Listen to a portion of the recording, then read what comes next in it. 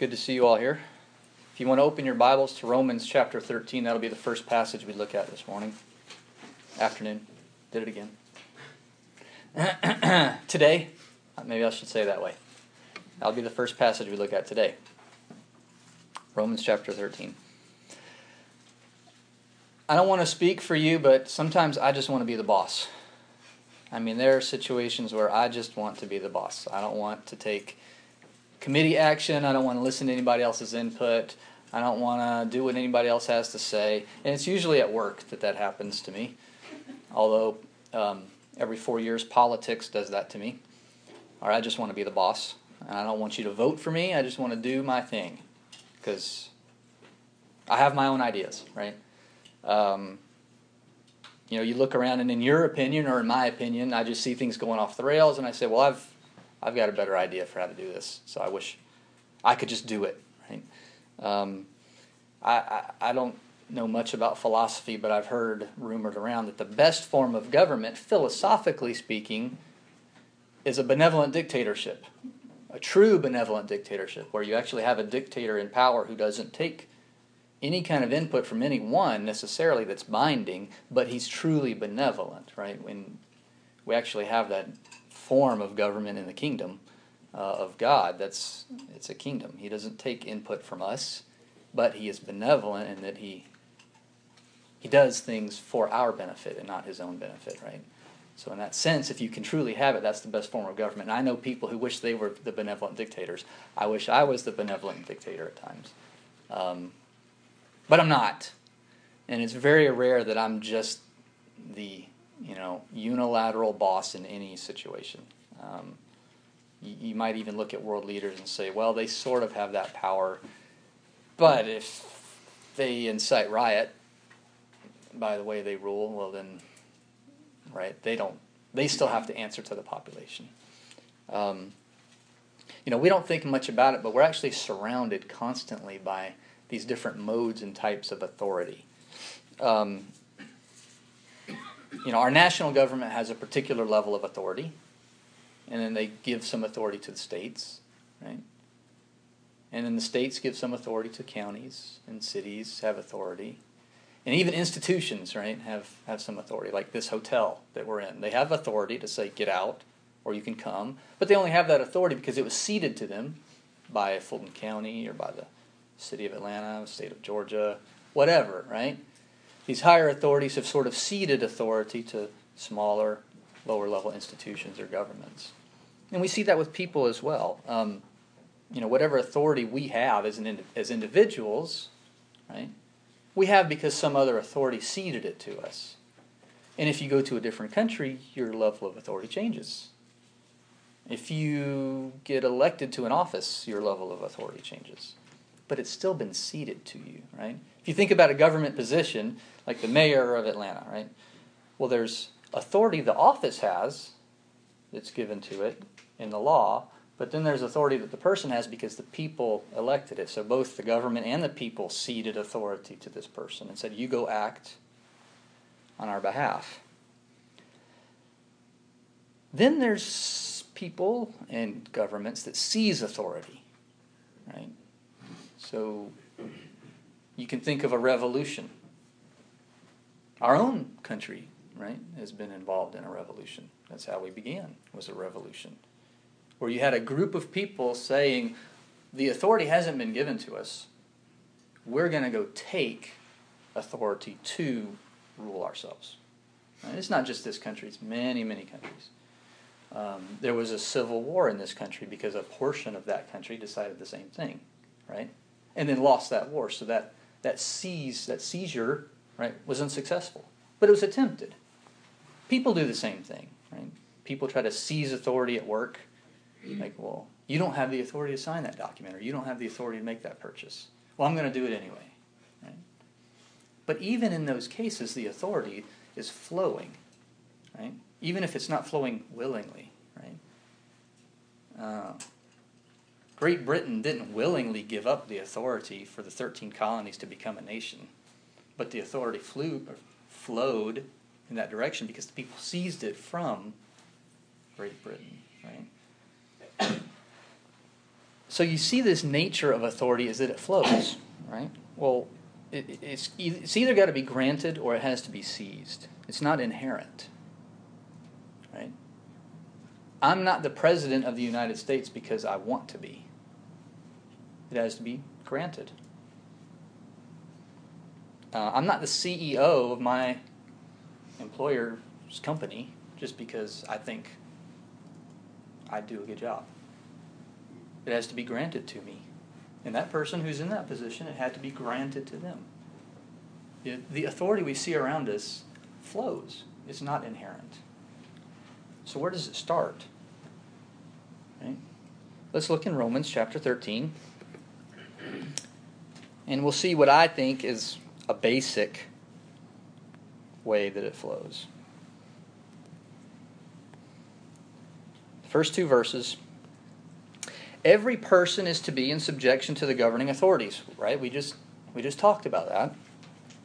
For there is no authority except from God, and those which exist are established by God. Therefore, whoever resists authority has opposed the ordinance of God, and they who have opposed will receive condemnation upon themselves. So we see here that authority, right, flowing from government has flowed to governments, right?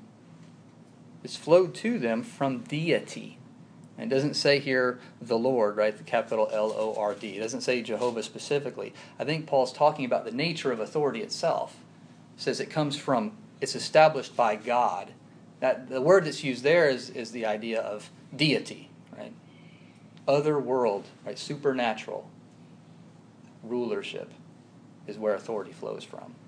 And we know that to be Yahweh or Jehovah or capital Lord, however your Bible states that, right? So I'm not going to get into good and bad governments, and if a government's super bad, well, God has sort of removed their candlestick in a civil sense, right? Like we think about Revelation in the churches. I'm not going to get into all that. All I'm going to say is what Romans 13 says. Governments have authority, and the authority they have comes from God. That's what the text says. It doesn't say they're using that authority well. Right? Think about the people to whom which that letter was written. Church in Rome. It wouldn't have been a popular thing if you were a church in Rome to hear that the Roman government's authority comes from God. But that's what's being said. Right? So authority comes from God. Now let's look in Psalm 2, which was our scripture reading. But I only want to look at a few verses. I asked Josh to read the whole thing because the context is so important to all of those verses in Psalm 2. God laughing, right, from heaven at the authorities on earth who want to throw off the bonds and the shackles and say, we're not going to be ruled by God. And, he just laughs. It's like, what are you going to do? Right? But I want to start reading in verse 7. Because Scripture tells us that one would come with authority over the nations. Beginning in Psalm 2, verse 7. I will surely tell of the decree of the Lord. He said to me, you are my son. Today I have begotten you. Ask of me, and I will surely give the nations as your inheritance, and the very ends of the earth as your possession. You shall break them with a rod of iron. You shall shatter them like earthenware. Now therefore, O kings, show discernment. Take warning, O judges of the earth. Worship the Lord with reverence and rejoice with trembling. Do homage to the Son, that he not become angry and you perish in the way. For his wrath may soon be kindled. How blessed are all who take refuge in him. Like Josh's translation said, kiss the Son there at the beginning of verse 12. Right? It's the idea of like kissing the ring, right, or kissing the signet ring of the king. He's the one in authority, and I'm going to show that I have allegiance to that authority. Did you see, I will give you the nations as your inheritance in verse 8? This is a different being. This is a being who does not answer to the nations. the nations answer to this one. And you see in verse 10, who's receiving a warning? O kings, show discernment, take warning, O judges of the earth. Those to whom we must submit, as we read in Romans chapter 13, are being warned that there's one that they must submit to, and that they must do homage to or kiss. Verse 12, for his wrath may soon be kindled. He actually is not just in a position of sort of powerless, right, authority or some sort of headship, right? Kind of like the Queen is in Britain today. The Queen doesn't have authority to rule in Britain. It's a constitutional monarchy or something like that, right? The laws are made by people other than the Queen. That's not what we're talking about here. Jehovah is saying, you kings, don't make the sun mad. Right? Now also in Isaiah 9, verse 6, there's another passage that confirms this idea. It's very familiar to us. Isaiah 9, verse 6 says, for a child will be born to us, a son will be given to us, and the government will rest on his shoulders. And his name will be called Wonderful Counselor, Mighty God, Eternal Father, Prince of Peace. So again, we have government resting on his shoulders. This is something different than what we see men being subjected to. Right? Men are subject to government, all the governing authorities. This one coming, this one that would be born, would have the government resting upon him. He's the foundation. He's the support of that government. Right? Now I want to turn over to Revelation chapter 2. I've been going through a series of lessons looking at the promises in the letters of Revelation. And this one who came was Jesus. And he makes promises. This one who would have the nations answering to him, this one who would rule the nations, this one on whose shoulders government would rest, has made promises as well. And if you look in Revelation chapter 2, verses 26 through 29, the end of the letter, that particular letter,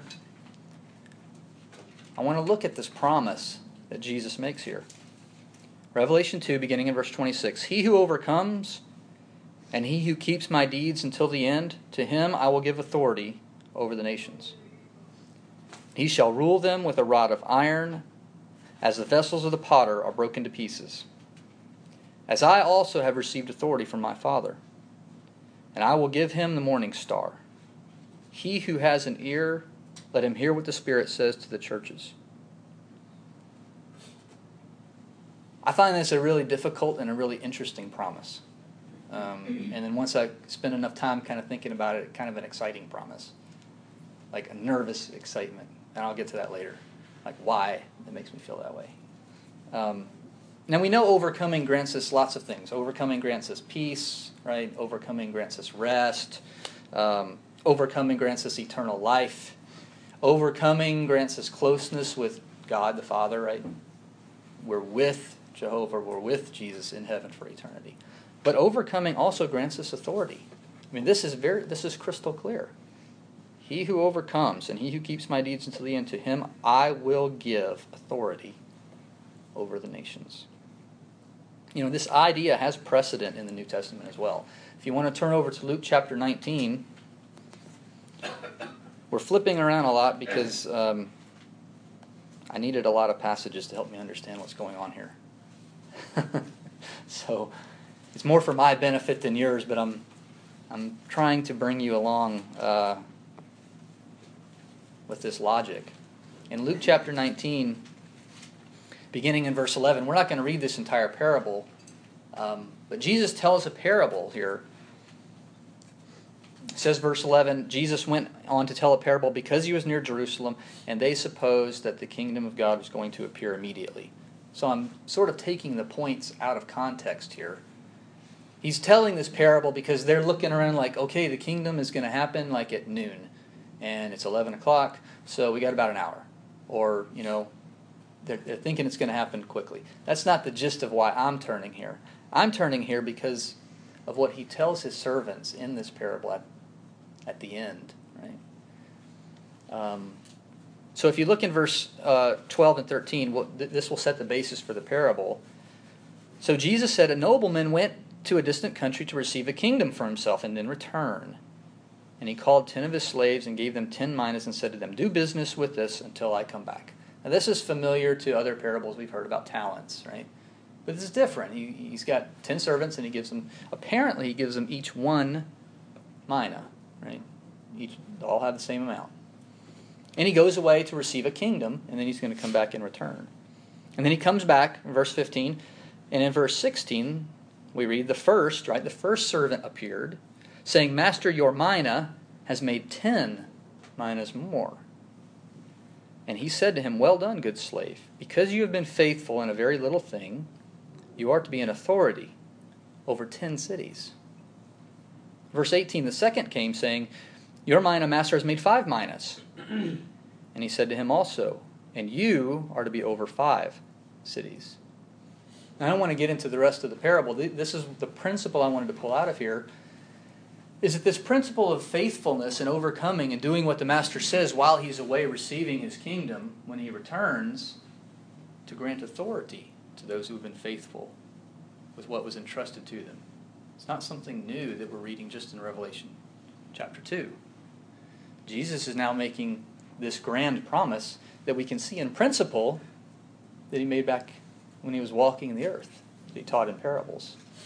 That those, when he returns, who have been faithful would receive authority, and in varying degrees, right, according to their ability. Okay? There's also another aspect of this authority, and I don't want to be too broad with this, because I think there's a different application. But we see in 1 Corinthians chapter 6, Paul makes sort of a different appeal to the brethren there. They're apparently taking each other to court. You wronged me, Chuck, so for me to get resolution, I'm just going to take you to court. And that's how we're going to work things out. Paul says that's an embarrassment for the church. I mean, I'm summarizing, I'm paraphrasing, but he says that's embarrassing for that to happen among brethren. Beginning in verse 1, 1 Corinthians 6, verse 1, does any one of you, when he has a case against his neighbor, dare to go to law before the unrighteous and not before the saints? Or do you not know that the saints will judge the world? If the world is judged by you, are you not competent to constitute the smallest law courts? Verse 3, do you not know that we will judge angels? How much more matters of this life? Now, like I said, I don't want to draw this from this passage something too broad that doesn't apply. But the principle I want to see there is that there's authority, even in judgment, for those who are faithful. Now, we know there's one judge. Jesus is the judge. That's it. It's not like we're going to be sitting there dealing out retribution, and right. Vengeance belongs to Jehovah. Period. Right? Not us. But in this sense, there's some sense, right, in which we will judge the world. And it says even judging angels, right? Not from our own wisdom, not from our own righteousness, right? But as saints, right, there will be some aspect in which we have that authority, right, or that quality. I think that's a better way to say it, that quality. So this principle of having authority in eternity is not something new. That was the reason I wanted to turn back and look at those passages. Now I want to say a couple of things about Revelation 2. If you want to turn back to Revelation 2. I don't want to stand up here and present the idea to you that I understand this perfectly, or that I even understand it well. I wrestled with this, and wrestled with this, and wrestled with this. And I'll tell you 2 reasons why. First, I take the position that overcoming in these letters means being faithful unto death in each of the letters. But I'm not going to stand up here and tell you that that's absolutely necessitated by the text. Okay? I have reasons for that, and we can talk about that later. But some people take the position that overcoming just means overcoming the trial at hand. Right? To him who overcomes, I will grant this or that. Now, there are some letters where that's not, because he says, if you're faithful until death, then you get this promise. Okay? You have to grant that. But it could be that these Christians are facing an imminent trial right in front of them. He says, if you overcome, I'll give you some authority.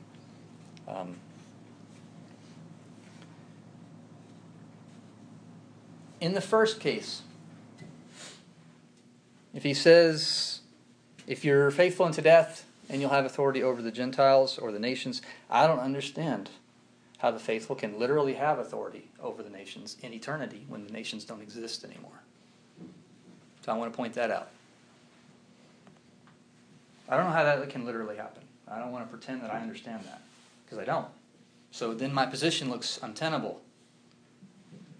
Right? Secondly, if overcoming is merely overcoming present trials, then this promise hasn't been fulfilled yet.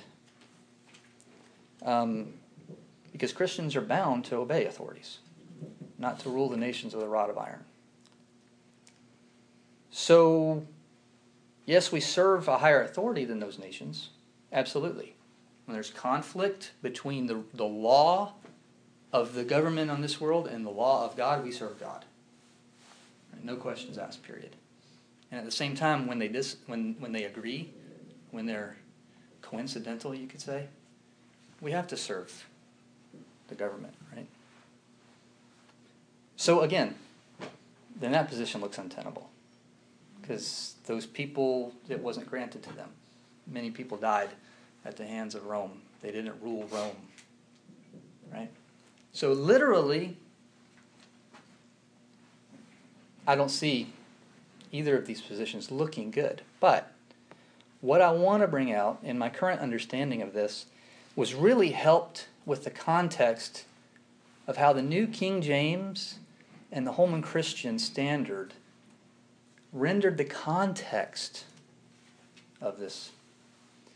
It was really interesting. Verse 27 in those versions, if you have those versions available to you, check it out. But in those versions, verse 27 is pulled apart and treated as a quote that Jesus is using to talk about himself. And you can see it maybe at the end of verse 26 or beginning of verse 27, there's this big dash, and then 27 is sort of quoted, and there's this big dash at the end. And that's actually how I understand this passage. And what I mean by that is that Jesus is making a promise of authority in verse 26. If you look, he who overcomes and who keeps my deeds until the end, to him I will give authority over the nations. Pause. Quote from Psalm 2. This is what I'm offering as a suggestion. And he shall rule them with a rod of iron, as the vessels of the potter are broken to pieces. End quote. And then Jesus comes back to speaking to Christians, as I also have received authority from my Father. Now, I am not, obviously you can tell because of my struggle with this passage, I'm not going to be dogmatic on that. But, to me, that seems to convey the idea that Jesus is trying to convey, which is the kind of authority he has now and that he was granted is the kind of authority he wants to bestow upon us. And that's where I start getting excited about this.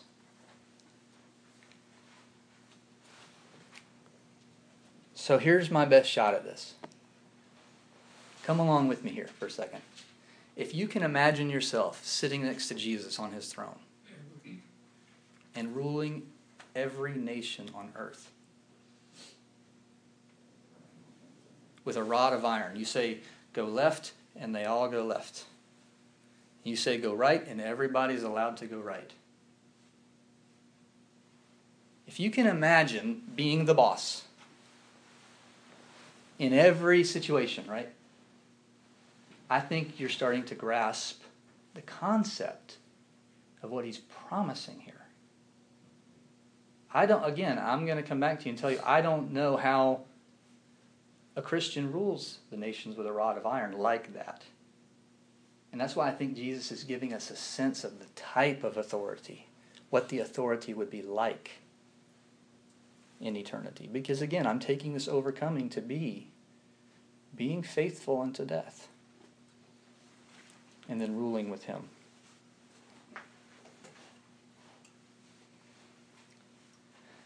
Now, if you do a good job with your imagination of this, I think you'll get the kind of this nervous excitement too. And the reason I say nervous excitement is because this seems way too big for me. Like, at first I got excited. I was like, man, like, I'll have authority. In whatever way it manifests itself, I don't understand. But he's promising the type of authority that he has with the nations that he'll bestow upon the one who overcomes. That's cool. Like, I get to say, you go here and they go here, and right? Whatever that means, right? That kind of authority, right? The right to rule, the power to rule. But then I get nervous because I'm like, that's just a lot of responsibility. I mean, in this world, right, like, we think, like, we want to be president, but then we're like, when you're honest with yourself, like, man, I don't want to deal with 300 other countries and all their problems and then deal with 300 million people in this country and all of their opinions. Right? So you start getting nervous when you think about the responsibility. But here's where I think it helps out. When we're perfected, it's what we're designed for. That's more of kind of the excitement thing. Right now, that is too big. That's not something we could handle.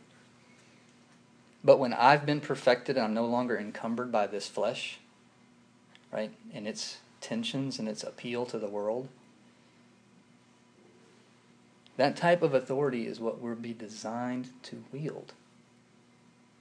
And the reason I can say that so confidently is he's promising it. He's promising it. Now, if you think that's confusing, good. It's very confusing to me because if you take the next step, he's making that promise to every single believer. Yeah. Right? So it's not like, I'm on the throne and all the other believers are somehow bowing to me and following my direction. That's not what he's saying here. He's saying every single one of you who overcomes, I'm going to grant you that kind of authority. That's why I tell you I can't tell you how this manifests itself in eternity because I'm not there. But I think the reason he quoted Psalm 2, verse 9, is to give us a sense of what he wants to bestow upon us. Right? In whatever way it manifests itself, that's exciting. That's exciting. To me, that gives a sense of like being creative in eternity, making decisions in eternity. Right? I mean, we all have hobbies. If you have a hobby, it's because you want control over that little realm, and I want this to look just right. I want this to look just this way. Right? What you do with your home. Right? You have authority over how things are positioned in that home, or what things you want to accomplish. He's like blowing that authority way up, somehow. And he's promising that to everyone who overcomes.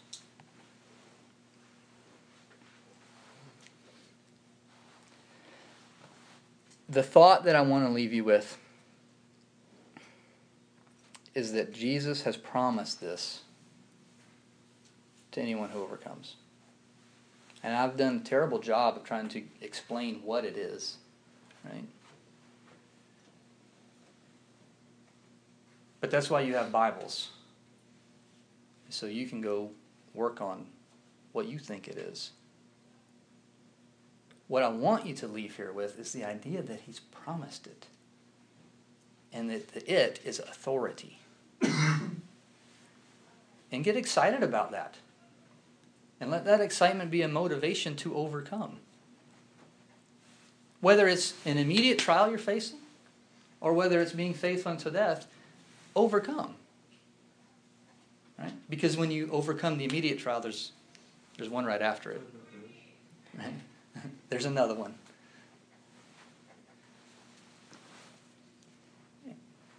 We're focusing, as Josh mentioned, on promises. And I think God made these promises to be appealing to us, not just trying to satisfy our fleshly desires, but to satisfy what He designed us to be.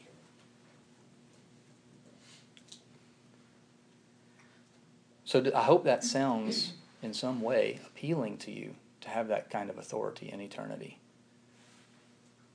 Knowing that you'll be ruling with Him, not apart from Him, not separate from Him, but with Him. So if I'm honest, it sounds intimidating to me. But I'm comforted by the fact that whatever I'm doing, I'll be doing with Him and with His authority. If you want that, you have to overcome. And there are lots of other blessings. I'm focusing on really a narrow promise here. But if that's something that appeals to you, you have to overcome. If you need help overcoming, whatever that means to you, you're in the right place. Right now, at this moment. If you need help overcoming, you're in the right place. Because the people who are here are determined to obey the Word of God. And that's the only way to overcome. You can't overcome apart from the Word of God. So if you need help overcoming, we're about to sing a song that's a time to think about that and to encourage you to reach out to someone who's here today and let them know that you need help overcoming. That's all you have to say. You don't have to explain all the details we can get into later, right, when we sit down and talk. But just tell someone, I need help overcoming. And we will do our best to help you do that. So come as we stand and sing.